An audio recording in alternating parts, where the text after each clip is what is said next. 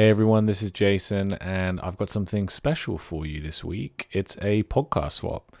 I always say that running a successful podcast is 40% creation and 60% distribution. And if there's someone who knows anything about effectively distributing content, it's Justin Simon. He's the host of the Distribution First podcast and founder of a consulting firm that specializes in helping B2B brands build content strategies with distribution at their core. Justin is someone I deeply, deeply respect.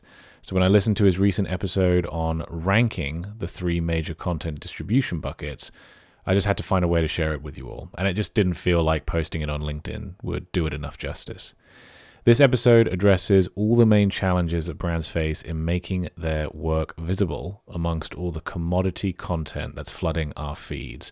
In this episode, Justin teaches you why most companies' content distribution strategies leave their work hidden from their audience, why relying on SEO can be limiting and the potential pitfalls that you'll run into when over-relying on SEO, and the challenges of using rented channels like LinkedIn, X or Twitter, or Threads to reach your audience, and why they should be part of your distribution arsenal anyway.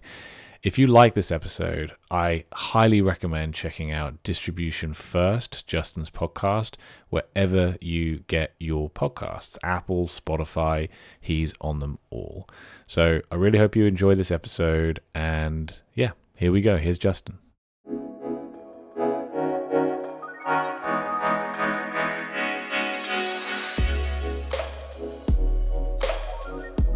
Welcome to Distribution First, the show where we flip content marketing on its head and focus on what happens after you hit publish. Each week, I share playbooks, motivations, stories, and strategies to help you repurpose and distribute your content because you deserve to get the most out of everything you create.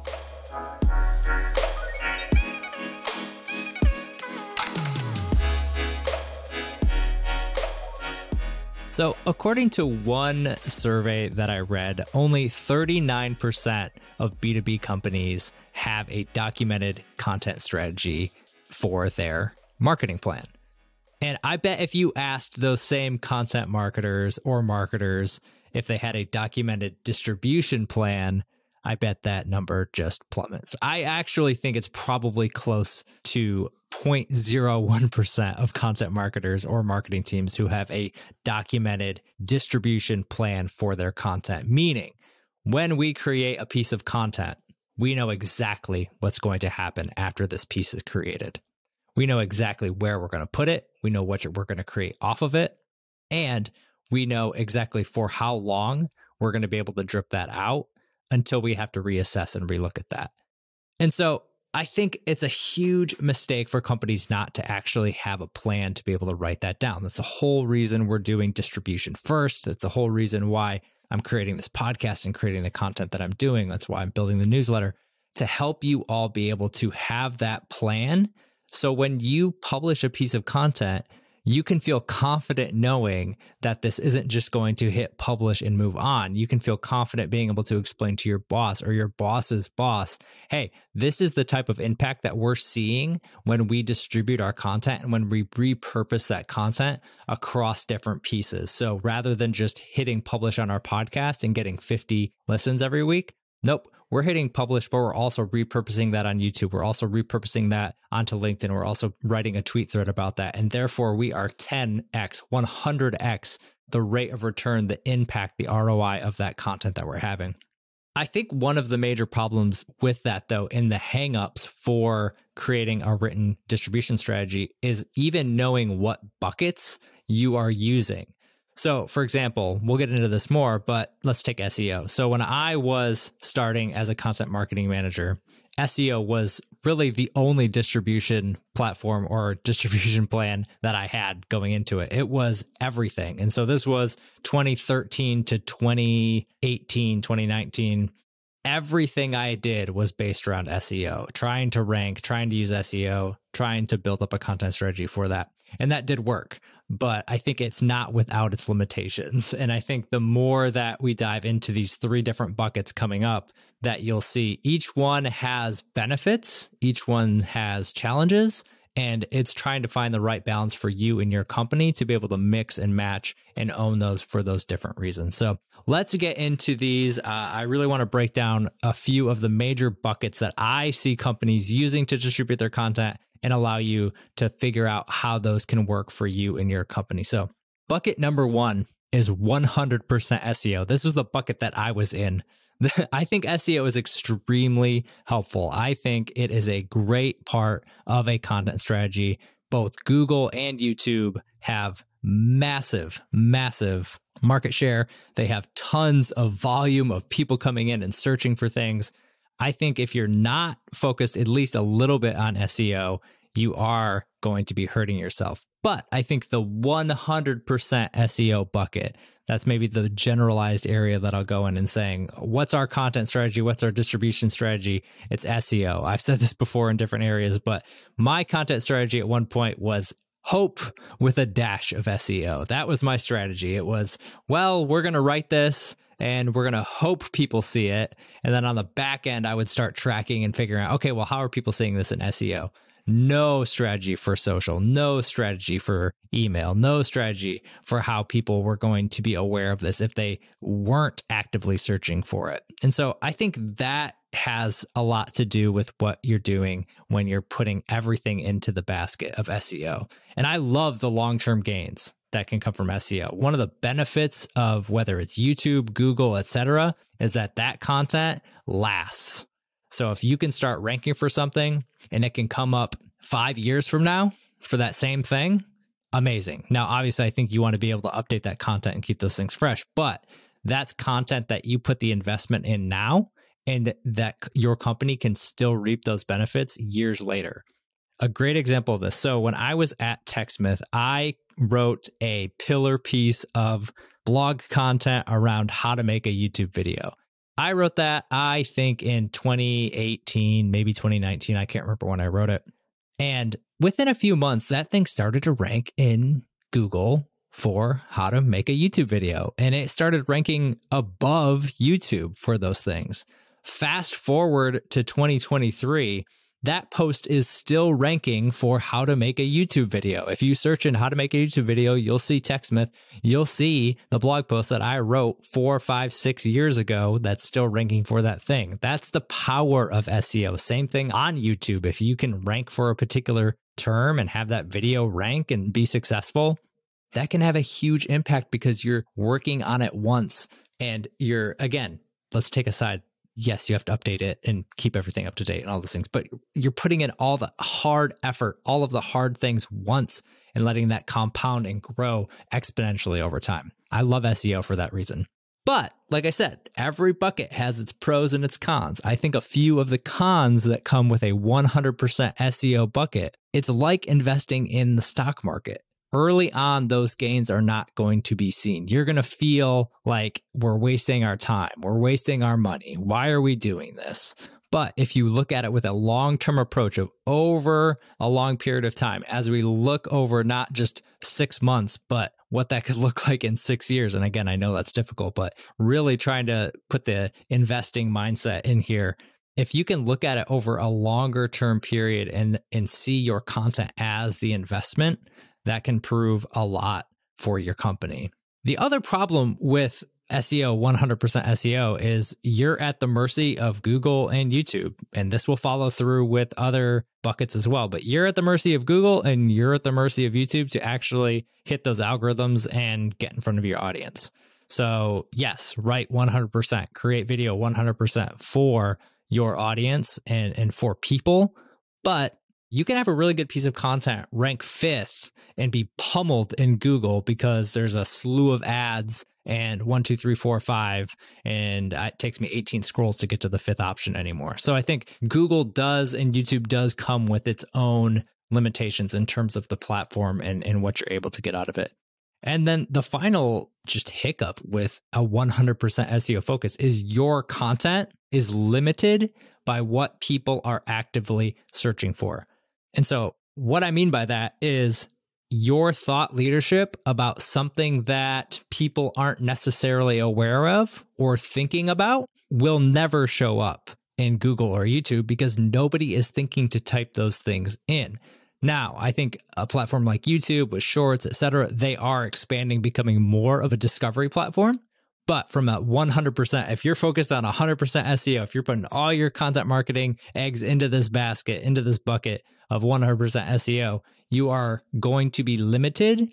Or if you do end up posting thought leadership content, you're going to be disappointed because you're going to spend a lot of time and effort, and it could be a really strong, really good piece of content, but you're going to look at analytics or you're going to look at Search Console and you're say, man, nobody is looking at this. This content must not be resonating. This content must be good, not be good. It's not that the content isn't good or resonating. It's that the distribution plan is wrong. All right, bucket number 2 is renting channels. This is rented space. These are the Twitters, the LinkedIns, the social platforms, the forums of the world. These are the platforms where you can build an engaged audience, where people are actively already hanging out. The pro with a rented channel is that you don't have to wait for somebody to go out and find or think about your content. You can get that to them immediately. So if you're building a platform, if you're building an audience on any one of these platforms, you can speak into that audience and you can instantly get that content seen. You don't have to worry about creating mind share and understanding and then having them type that in or search it or find it or whatever. You can instantly get that content in front of your audience. The downside of that is with all of these rented platforms, that content is not long lasting. So unlike YouTube, unlike Google, Twitter, LinkedIn, etc., these rented channels are kind of a match. They're a flash. You can light them quick, you can get a little bit of fire, but they're going to go out really quickly. I think Twitter, the average lifespan of a tweet might be 10 minutes. On LinkedIn, you're looking at a couple days typically for any sort of post.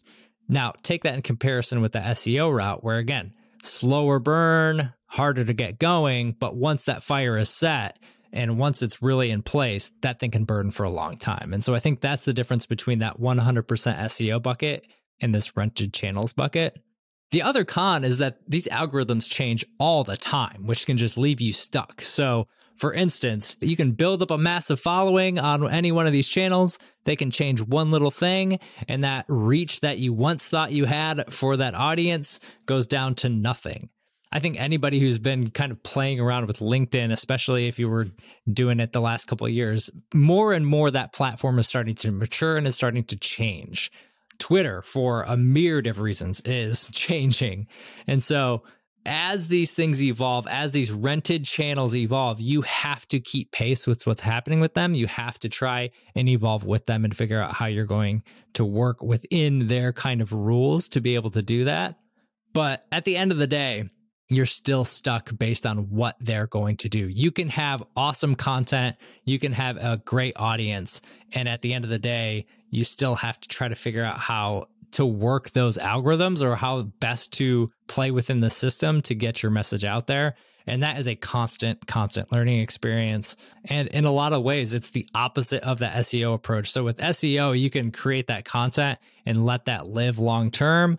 With rented channels, you really have to constantly feed that beast in order to gain traction. It's something where you have to be consistent. You have to have a plan to get that content in front of your audience on these platforms every single day, or at least consistently throughout the week to even be thought of. And the funny thing about rented channels is that even for the biggest personalities, the biggest personal brands, the biggest companies, there's so much information coming at you on these channels. Think about your Twitter feed. Think about your LinkedIn feed. All of the content that's being shown. If a major person that you follow and you like, maybe the algorithm tweaks and you don't see their content anymore. I've experienced this. There's lots of people that I enjoy their content that I just realized I never see their content anymore, not because I don't enjoy it, but because the algorithm is no longer showing it to me.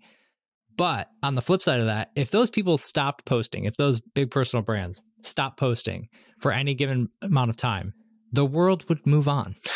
The way these channels are set up, there's so many people on these channels. You don't own this channel. You're renting it. You're renting it amongst a million other people. And because of that, it's really hard to get traction and gain on that because you're competing with so many other inputs in that feed. So if you stop posting for a couple weeks, people are just going to move on. It's not that they don't like you. It's not that they don't enjoy your content. They might be happy if you start posting again later, but they're going to move on. There's just more people to input. There's more content to be shown on their feed. It's not like somebody's going to show up and their feed's going to be empty. If you're following people, Twitter, LinkedIn, et cetera, they're going to fill that feed with something. And so that's the dichotomy of that rented channel. That's the tough part to figure out. Is it's a slog to feed the beast. And if you don't feed the beast, you're either going to be forgotten or you are going to be missing out on really kind of building that audience and really trying to connect with your audience on a daily basis. The third bucket is owning the platform. This is what you ultimately want to do. For anybody who's kind of been in the sphere, in the space of owning an audience or building, quote unquote, building a media company, any of those type of things, it's all about owning that own platform. I think traditionally how people would think about this is probably through email, maybe through your website, people coming to your blog. I think how this is evolving today are things like media. So whether that's podcasts, whether that's video series, community. So building communities, building a hub where people actively go to engage with other people. I think that's the core thing about owning your platform, is building a place, whether it's your website, whether it's a community, whatever that is, building a place where people are actively searching you out for that thing to be able to consume, to be able to interact, to be able to hang out, versus passively through that rented channel consuming that content. And this is a very, very difficult one to crack. It's one that I know a lot of people are trying to work on and trying to build that up. But I think at the end of the day, when you're building your owned platform, you want to be able to create an ecosystem where your audience is so bought in to what you're doing and they love the content so much that you are creating that they're willing to subscribe, they're willing to join, they're willing to pay, they're willing to hang out, they're willing to spend parts of their lives with you and with that time. That's at the end of the day what we're talking about. I think when you're building that media company, quote unquote, when you're doing those type of things, and you're trying to think like a Netflix or a Disney Plus, or what is their goal? Their goal is to get you into their app. Their goal is to get you onto their platform, into their site to consume their content and take your time and spend your time with them. I think that's the same mindset that businesses, whether you're a B2B business, whether you're a solopreneur, think about how you can create an ecosystem where people want to join in with you. This obviously takes way longer to build up. Nobody starts with this full-fledged community. Nobody starts with a giant subscriber base. But if you go into it with that mentality when you're small, and as you're building that out, unlike rented channels, you have the freedom to be able to experiment. You have the freedom to be able to create. You can publish whatever you want inside that community. You can publish whatever you want inside your newsletter. It's yours. You own it. You don't have to worry about trying to game any system or tap into an algorithm or show up in search. You have it. You have something you want to talk about. You can talk about it, interact with your audience about it, and figure out how to go from there. So those are the three main buckets that I see content strategies starting to fit into. So as you start to go through your week, think about how your content fits into any one of these strategies. Do you lean too heavily on one or the other? Do you lean on this 100% traditional SEO content marketing strategy where everything we're creating has to be ranking for something, or the stuff that we aren't creating for and isn't ranking, we have no other plan to get that on? Are you able to subsidize some of that SEO with a rented channel? Are you consistently creating content on channels like LinkedIn, Twitter, et cetera, where people are actively hanging out, where you can build an audience and you can interact with those people every single day?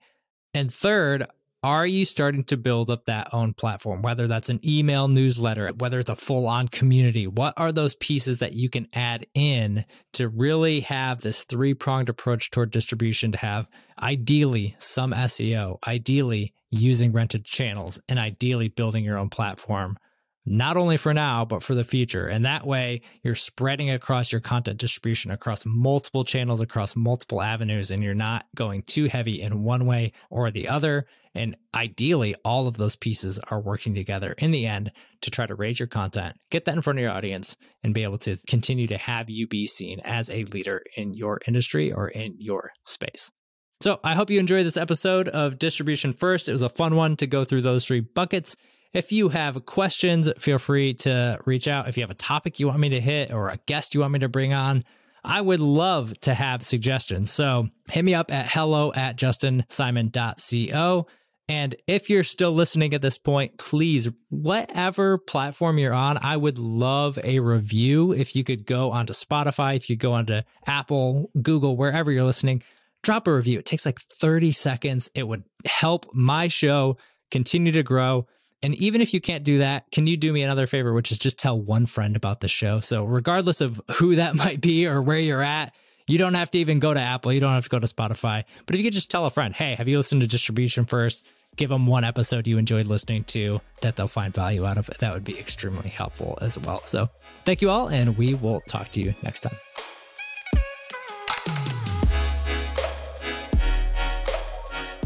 All right, I hope you enjoyed this episode of Distribution First, and thank you for listening all the way through. I appreciate you so much. And I hope you're able to apply what you learned in this episode one way or another into your content strategy as well. Speaking of strategy, we have a lot of things going on this year that are going to help you build your brand, 10x your content, and transform the way you do content marketing. Make sure to subscribe to the show and sign up for my newsletter at justinsimon.co so you don't miss a thing. I look forward to serving you in the next episode as well. And until then, take care, and I'll see you next time.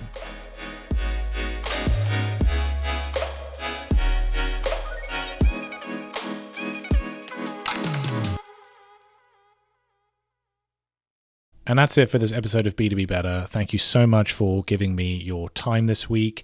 If you are a repeat listener, thanks for coming back. If you did take any value out of this interview, please make sure you subscribe, rate, and review in your podcast platform of choice. It really makes a huge difference for an emerging creator like myself. Ugh, that sounded so bad, emerging creator. But I'm going to stick with it because we're here. If you want to learn more about the services at B2B Better, you can visit my website, www.b2b-better.com. A huge thanks to my guest this week. See you all next week.